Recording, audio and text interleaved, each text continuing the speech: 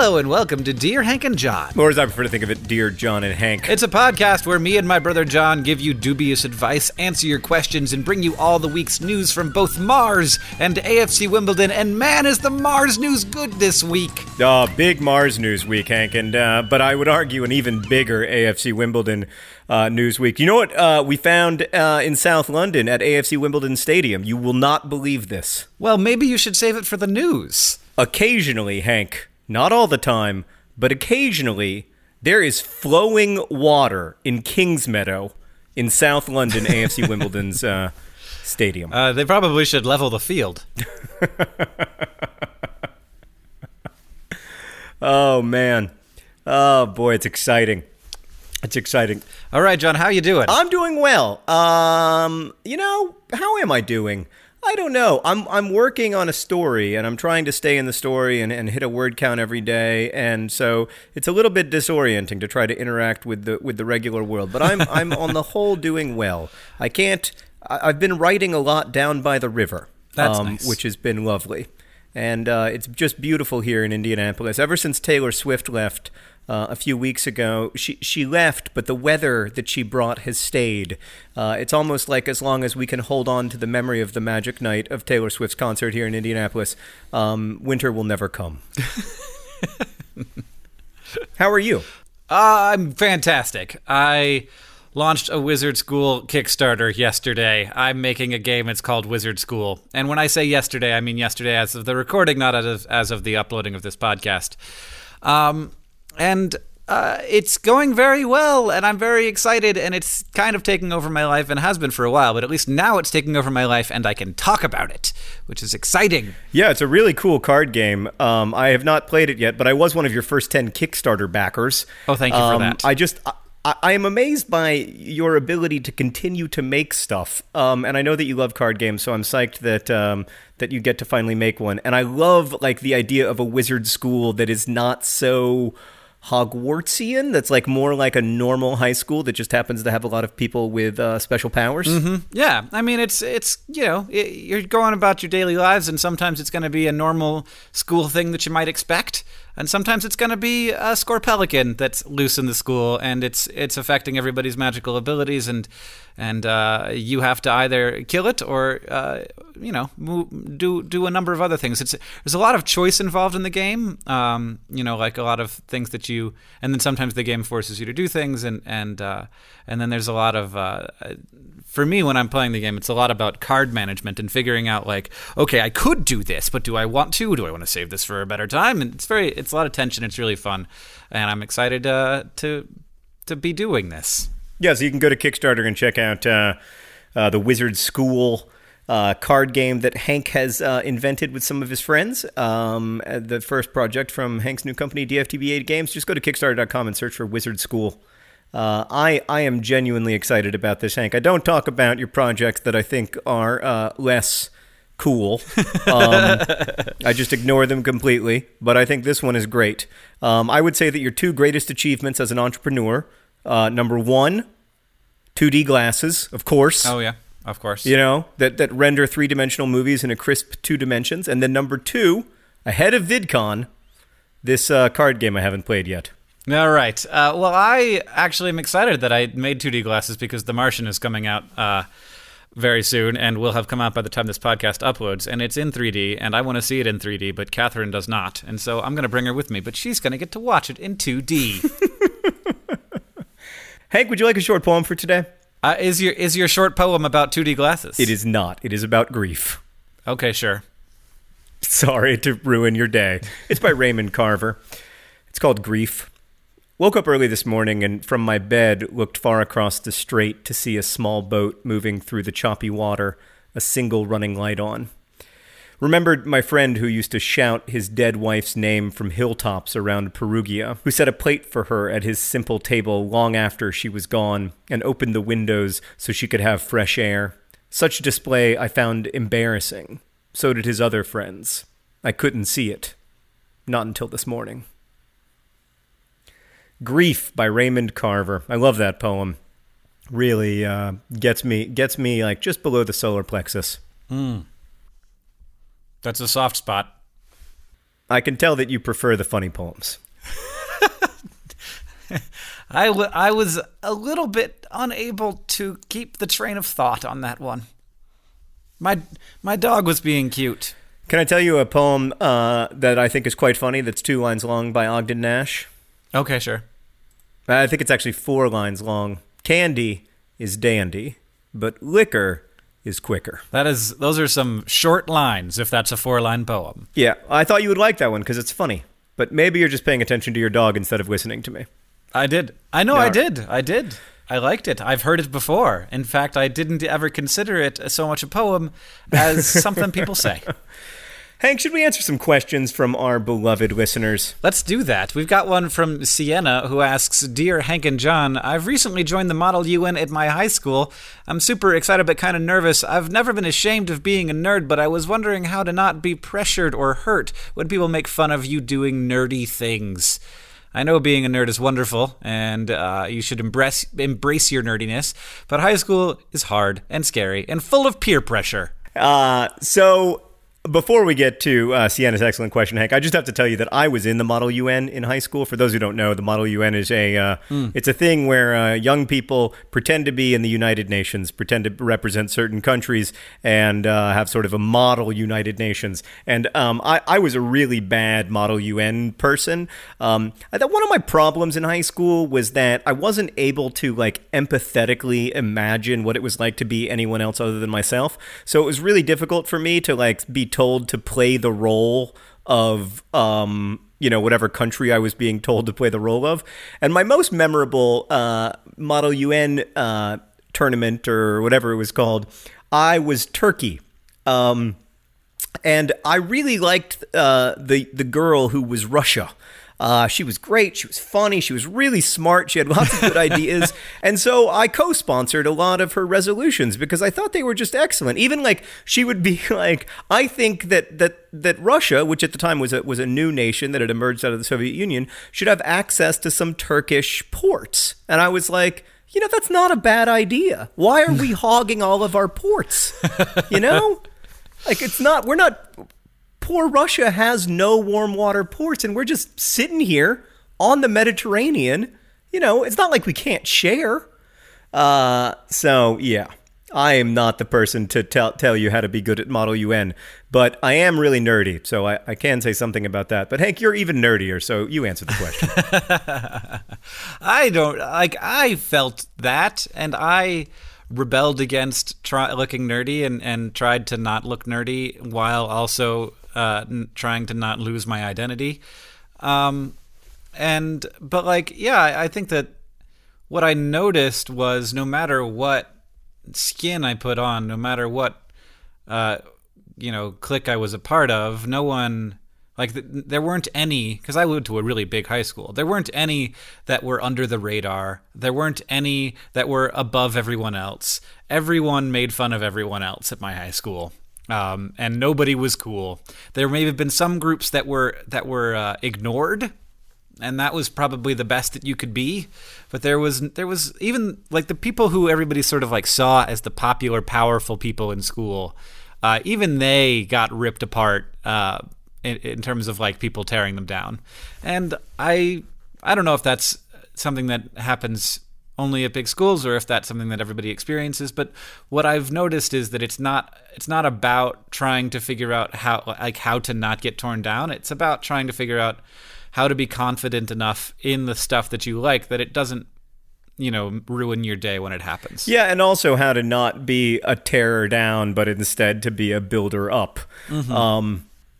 And I think, if you focus on stuff that you love and stuff that you feel excited and passionate about, and try to not focus so much on that fear and negativity that is a huge part of any social order, but especially probably high school social orders. I think things get a lot better because you love the stuff that you love, and something about why you love it, and you have friends and lots of other people who make your life better, who share some of those interests, and what people outside of that think matters less when you can find that real pleasure and passion in the stuff that you do.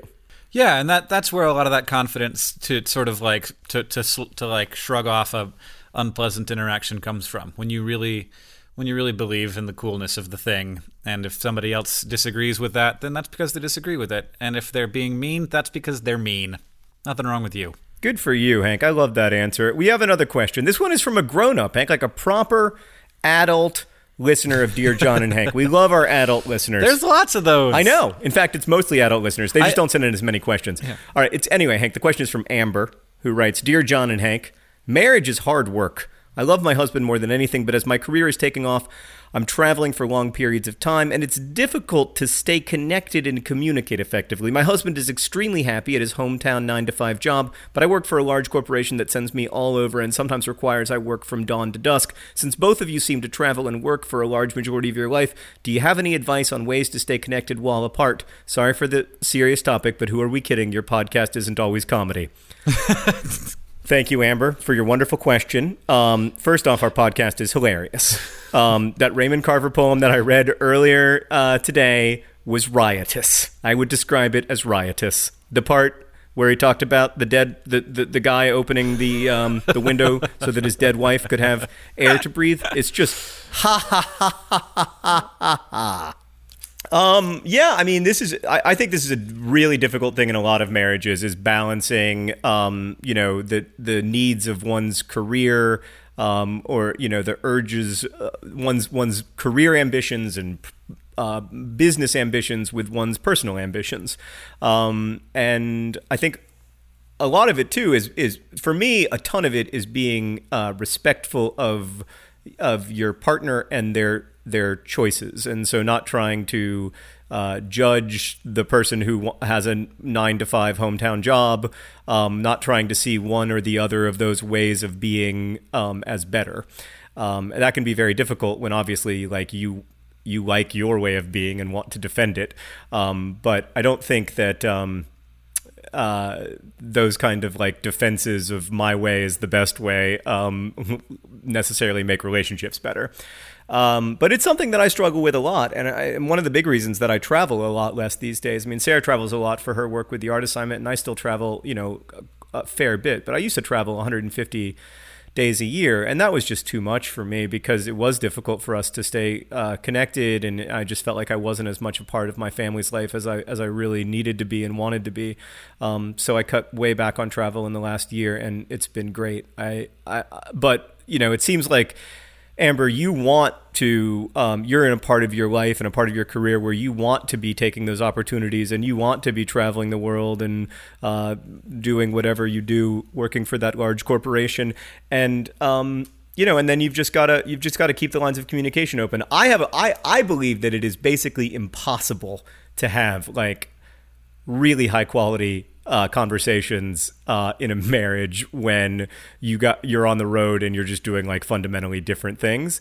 Actually, I don't know if I believe that. I don't know. I should let Hank talk. Why am I just talking? You did, yeah. I mean, you got to most of the points. I mean, I'm a little concerned when anyone says that they're working dawn to dusk, because I in the same breath as saying that their marriage is the most important thing to them, or they love their husband more than anything else. I try so hard to not have the people who work for me do that, and sometimes they want to, but like, for me, I don't think that, like, I try to not ask that of people, and I if I was in a situation where my employer was asking that of me, I would not want to be in that situation. But I also, like, when I am my own boss, I absolutely sometimes work that way. And so like there's validity to that and excitement in that. And as long as it's not personally draining or draining in your relationships. But yeah, I think John hit most of the important parts of this, which is like, you guys have to like recognize that both of you want to do a thing, and being open and allowing for that is great. And I think doing it while apart is hard.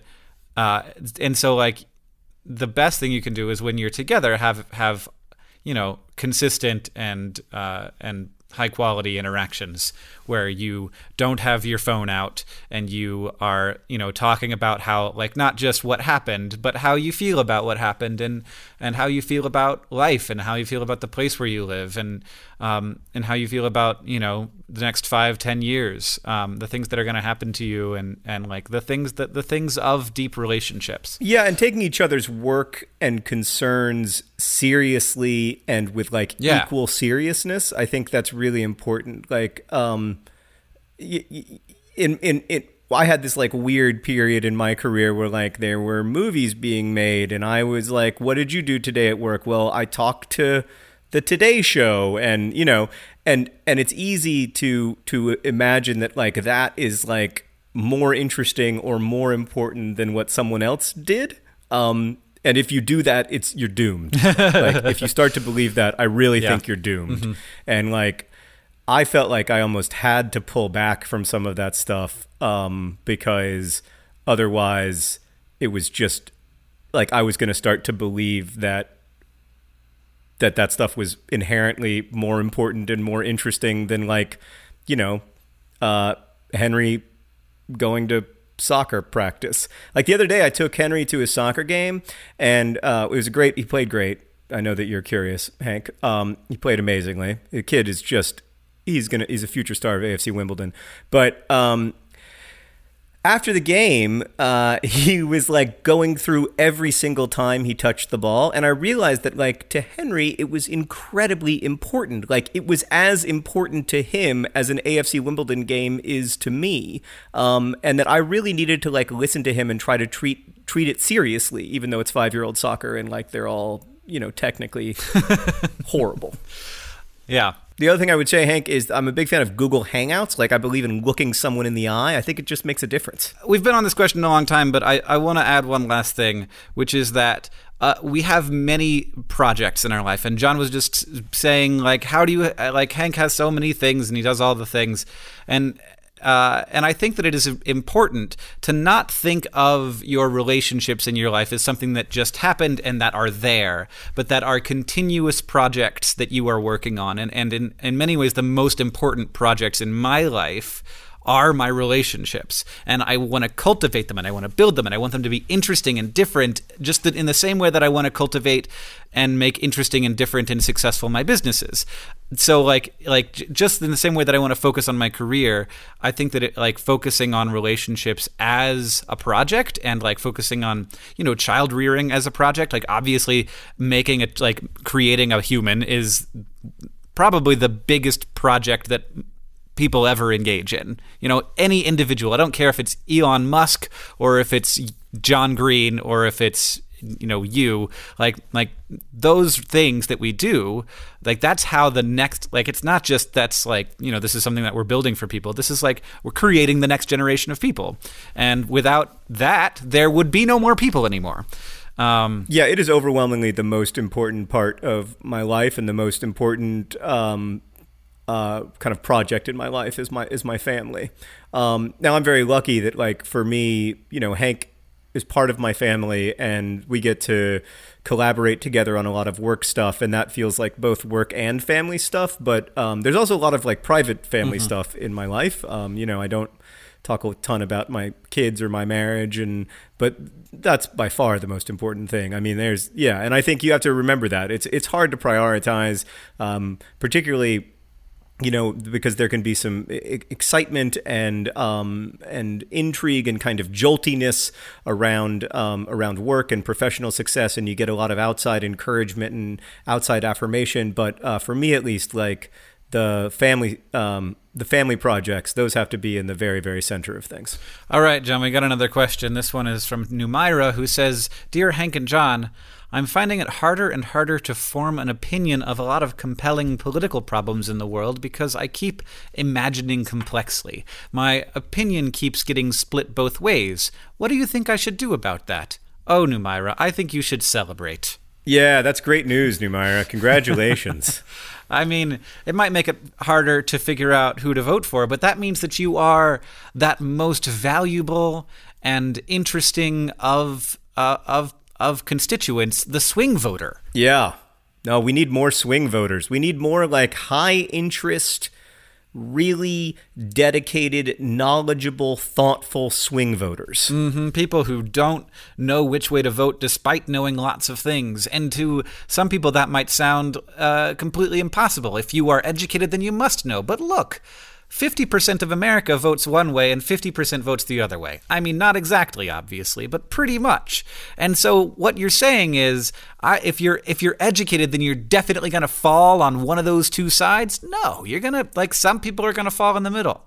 And I often find myself thinking, like, if I'm really paying attention not to the news and not to not to Reddit, not to the blogs I follow, but to what candidates are saying, I will occasionally be like, yes, no, that makes sense. When I'm listening to someone who, on other subjects, I'm like, you need to pull your head out of your butt, sir.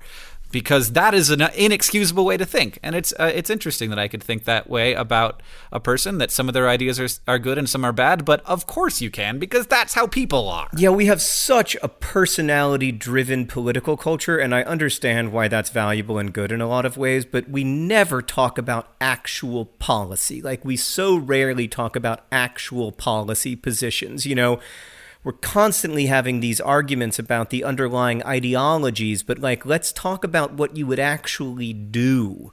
And I think when you talk about what you would actually do, you find that a lot more people are swing voters. Right.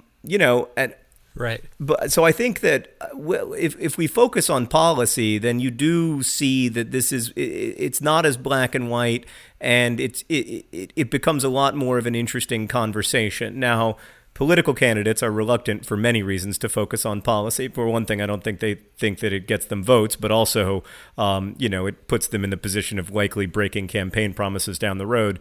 But I think that when you focus on that, when you focus on what people are actually proposing and what the implications of it are, the conversations can get a lot more interesting and also less heated and rhetorical. Yes. Okay, this question is from Katie, who writes, Dear John and Hank, after struggling for a few years out of college, I finally managed to find a full-time job. Congratulations, Katie. I'm grateful to be able to support myself, but it's for a business market I think is pretty morally ambiguous. How do I help myself justify going to work every day supporting something I don't believe in? Oh, that's a big one. Oh, boy. The first thing that I would say is that every business is a little morally ambiguous, right? I try very hard, and I know Hank tries very hard to create an environment here where we're working on, Crash Course and SciShow and Mental Floss Video and art assignment, stuff that people can feel really passionate and good about. But make no mistake, lots of things about my work are morally problematic. There's a lot of things about the book business, for instance, that really trouble me, particularly some of the business practices of the largest booksellers in the country, Walmart, Target, and Amazon. Mm-hmm. I know that it is alarming that those are our three largest bookstores in the U.S., but they are. And yet I still believe in writing novels, and I still go to work. That said, so I don't want you to think that there's some shimmering city on a hill out there where you can work in a field that's totally removed from any kind of ethical problem. But one of my good friends is a rocket engineer who is designing engines for warplanes. And that is very troubling to him. And I definitely understand why it is troubling to him. And I don't have an easy answer for that. So hopefully Hank will. I don't know any specifics, Katie, of where you're working, what you're doing. If you're working for a drug kingpin killing people, then I would definitely be concerned. Mm-hmm. But if you're working for, Walmart as a logistics person, how to get food to from one place to another, Walmart is troubling in some ways, but it also solves problems, and there's a reason why Walmart is successful, and there's a reason why people go, there's a reason why people work at Walmart. There's a reason why people go and shop at Walmart, there's definitely, I think you should probably ask Numaira about this, because she might or he, I'm guessing she because it ends in an A, would have a good set of thoughts on like the ambiguity of it. Like there is good being done and there's bad being done, and the question always is the good outweighing the bad? And like I, as a person who is really really concerned about climate change, hate the fact that I get on a plane like once a month to go to a place to have a business meeting or to like hang out with family or to go to LA to talk to a bunch of my YouTuber friends. That is troubling to me. And, when I ask myself, is this, is it worth the, adding to the tremendous problem that we are going to have to face of climate change? I'm never quite sure. And and that's just moral ambiguity is part of, I think, being a human, definitely part of being a human in today's society. So, the other thing that I would say is that a lot of times you don't have good choices, like it's not your fault if you don't have good choices in this situation, and like it's an easy choice to make if you're choosing between jobs that pay the same amount and allow you to take care of yourself and your family, where one is doing development work somewhere in an underserved community, and the other is murderer for a drug kingpin. But like the truth is that like almost all of us like live in the middle, and we have limited choices, and you have to make like the best choices that you can make, while still acknowledging the fact that you have to take care of yourself. So I think it's more of like a spectrum than it is an easy yes or no. I'm reminded of the great resignation letter that the novelist William Faulkner wrote to the United States Postal Service when he quit his job working for the post office in Mississippi. Hank, are you familiar with this letter? No. Well, this letter is the best advice I can give, I guess, because it acknowledges the fact that we are all going to be influenced by capitalism, but also acknowledges that, at least in Faulkner's case, a limit had been reached. This is the letter in its entirety. As long as I live under the capitalistic system, I expect to have my life influenced by the demands of moneyed people, but I will be damned if I propose to be at the beck and call of every itinerant scoundrel who has 2 cents to invest in a postage stamp. This, sir, is my resignation. My last piece of advice for Katie is to not lose sight of the moral ambiguity, to know that it's there, and as you rise, as you have more career opportunities, as you're able to do more, as you have access to more resources, recognize that there are other things that you could do, or inside or outside of your organization, to make those organizations better. And like, because really, we talk a lot about how capitalism is the thing that drives everything in America, but it is really a mix of both capitalism and human culture that are the thing that shapes what this country is, and like the fact that this weird divorced from reality market thing has such a massive effect can be terrifying, but it cannot make us make decisions. We make decisions, and every decision, everything that a corporation does is a decision made by a human being. And so, be a good human being, even if you are in a place where the thing that you might not believe in, the thing that your company is doing. Be a good human being within that, and that can change. Hank, I think we have to move on to the news from Mars and AFC Wimbledon. I think that we'll do the news from AFC Wimbledon first, because from what I understand, it was a big week on Mars. Now, Hank, you may remember that in 2011, the AFC Wimbledon, having risen from the 9th tier of English football, was on the cusp of returning to the Football League, the full-time professional football league. So the top 4 leagues in England are full-time professional teams, and then below that it's amateur or semi-pro, a couple professional teams, but mostly sort of varying degrees of amateur. That 5th tier, the one that you have to win or finish or win the playoffs in to get to League 2, which is the bottom rung of the football league, is called the conference. or it was at the time anyway. And AFC Wimbledon made it to the last game, the playoff final, and they were playing Luton Town. And it was a 0-0 draw. At the end of 90 minutes, there was 30 minutes of extra time. Then it was still a 0-0 draw. And then there was a shootout. And 19-year-old Seb Brown, the goalkeeper for AFC Wimbledon, saved 2 penalties. Danny Kedwell, the 33-year-old journeyman who'd never played a game in the Football League in his life, scored the decisive penalty. AFC Wimbledon's captain, he ran to the fans who own AFC Wimbledon together collectively. It was an amazing, amazing moment.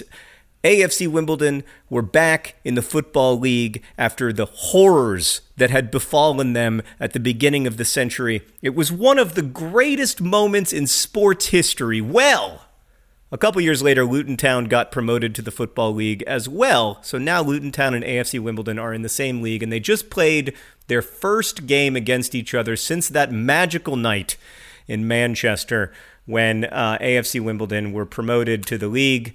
And Luton Town won, and AFC Wimbledon lost.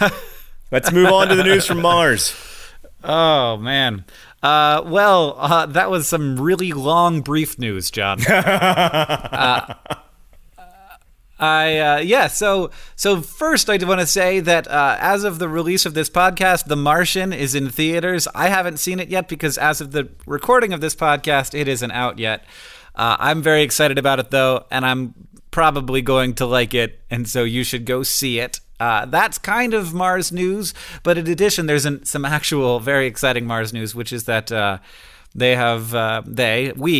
human race, has found that there is super salty flowing water on the surface of Mars. It's not like a river, it's more like sort of trickles through wet sand, kind of muddy stuff. It's coming out of really steep, cliff sides, craters, and valleys, and it's the big question is, where is this stuff coming from? And the most obvious potential answer is that it is in fact flowing out of liquid water that is below the surface of Mars. Now, there are some other potential mechanisms for this, but it's probably that there is a lot of liquid water below the surface of Mars, and it just happens that in these places and in these particular circumstances, it's able to flow out and persist for a large amount of time on the surface. So there's a lot of water on Mars, and it turns out that it isn't just ice. There's quite a lot of liquid water on Mars, and that is very exciting. It doesn't change how livable the planet is to us, because we could, there's always been ice there that we could turn into water. But it does change the potential for existing Martian biologies and ecologies, which is exciting because, boy, if we found life somewhere else and that life was substantially different from life here on Earth. Now, of course, it might be that life was seeded from Earth to Mars or from Mars to Earth, and the life will be actually very similar. But if it was a completely new set of biology that was based on different chemicals and different, like no DNA and no proteins, but a different kind of building block, that would be the kind of science that would just be unthinkable to do right now. To be able to observe that, to be able to understand and put that puzzle together would be one of the great endeavors of humanity. And so it's the kind of thing that people get really excited about. And for good reasons. Yes. What? You're telling me that all life on Earth is DNA, RNA based, right? Correct. And you're saying that it's possible that Martian life is not DNA or RNA based, that it's completely separate, that it evolved completely separate, and that it might be totally different. Yeah. I mean, that's like what? Like how? Oh, we don't know. That's the thing. We can't imagine another system because the system that we have is so ridiculously cool and complex, and took us so long to even figure out how our system works. And we have it all around us to be examining and understanding. Whereas trying to come up from scratch with another way to have life work is difficult. That's hard. And so like that's one of the really exciting things about Mars and Europa, that we could like observe not just life somewhere else, but life that is like, because if life happened somewhere else, it would not be based on the exact same system as us. Like my guess is that that our the way that our RNA and DNA function is an accident of chemistry. It's just the way that it happened to happen for the first life form on Earth. And if it had happened a different way, then all of us would be very, very different, not just chemically, but, physically. And in different places where there's different chemistry, different temperatures, different pressures, different stuff in the water, then you might see a completely different set of chemistries that would define the life. All right, that's pretty cool, actually. That's kind of exciting. Oh, God, it's very exciting. I mean, even if there's no life involved, it's very exciting because getting to observe a different hydrology and a geology that's based on different chemistry and on different amounts of gravity, on different atmospheres, different chemicals in the crust. The fact that Mars probably doesn't have a liquid core, but probably still has magma somewhere underneath the surface because the most recent volcanic eruptions were very recent. There's a lot, just having a second sample.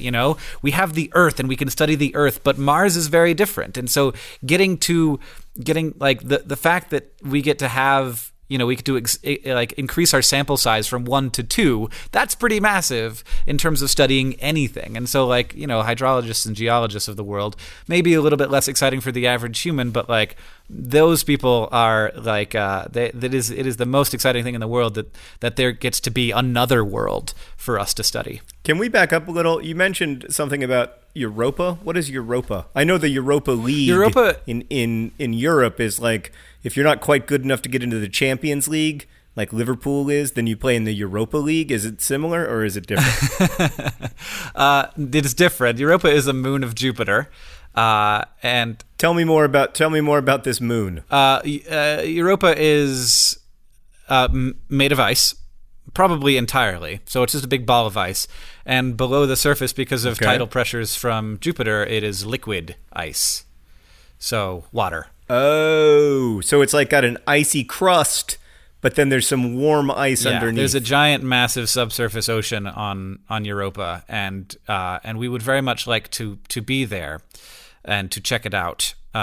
Because it's literally probably the water of Europa, if you were under the surface and you had a swimming tank, it would be awesome. It would be you'd just be 80-degree water. Really? Yeah, I mean there would be areas of the planet where it would be much hotter and much colder than that, but there would be bands of perfectly tropical feeling water. Can I ask a couple stupid questions? Yes, sir. Why is Europa's water warm when Europa itself is so far from the sun? Europa's water is warmed by tidal pressures from Jupiter. So as it goes around Jupiter and spins, Jupiter actually stretches the planet out a little bit, and that causes friction, and that friction is transferred into heat, which basically makes the entire surface of Europa look like this weird puzzle piece thing, and it has these big cracks and rifts in it because it's basically has plate tectonics because it's the solid crust on top of the liquid water inside. That's kind of cool. It's super cool. But we couldn't live on Europa because there's no land. We could live in Europa if we wanted to be inside of submarines all the time. We could also live on Europa if we wanted to be inside of, controlled habitats as well. Okay, floaty controlled habitats, or just how they do it in Antarctica, where they build a thing on an island of ice. Yeah, I mean, it would have to be a little more advanced than that. It'd have to be airtight. There's no atmosphere on Europa, as far as I know. Okay. Where we could also just stay here. Yeah, no, absolutely. I wouldn't suggest going to live on Europa unless we really run out of resources and space, but I would definitely want people to be there to do science on Europa.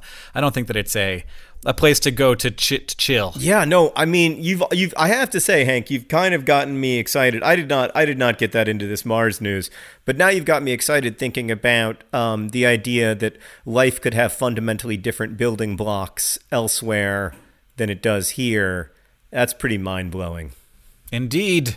It is not, however, as mind-blowing as that moment when Seb Brown, a virtual child, took 5,600 people's lives in their hands, went the wrong way on a penalty, and then held up his huge glove, his right hand. It was almost like, I don't believe that it was supernatural. Like, obviously, I don't think that God has an interest in the outcome of football games, but it felt that way when his hand reached up the wrong way and just got enough of the ball, and then his celebration was just immense. And then, I mean, the weeping, these grown men and women who'd had their football team taken away from them by this, just corrupt organization and then built it from scratch. And then just them dissolving into tears as they realized that they were back in the Football League, that they had a professional team, that there was going to be football in Wimbledon.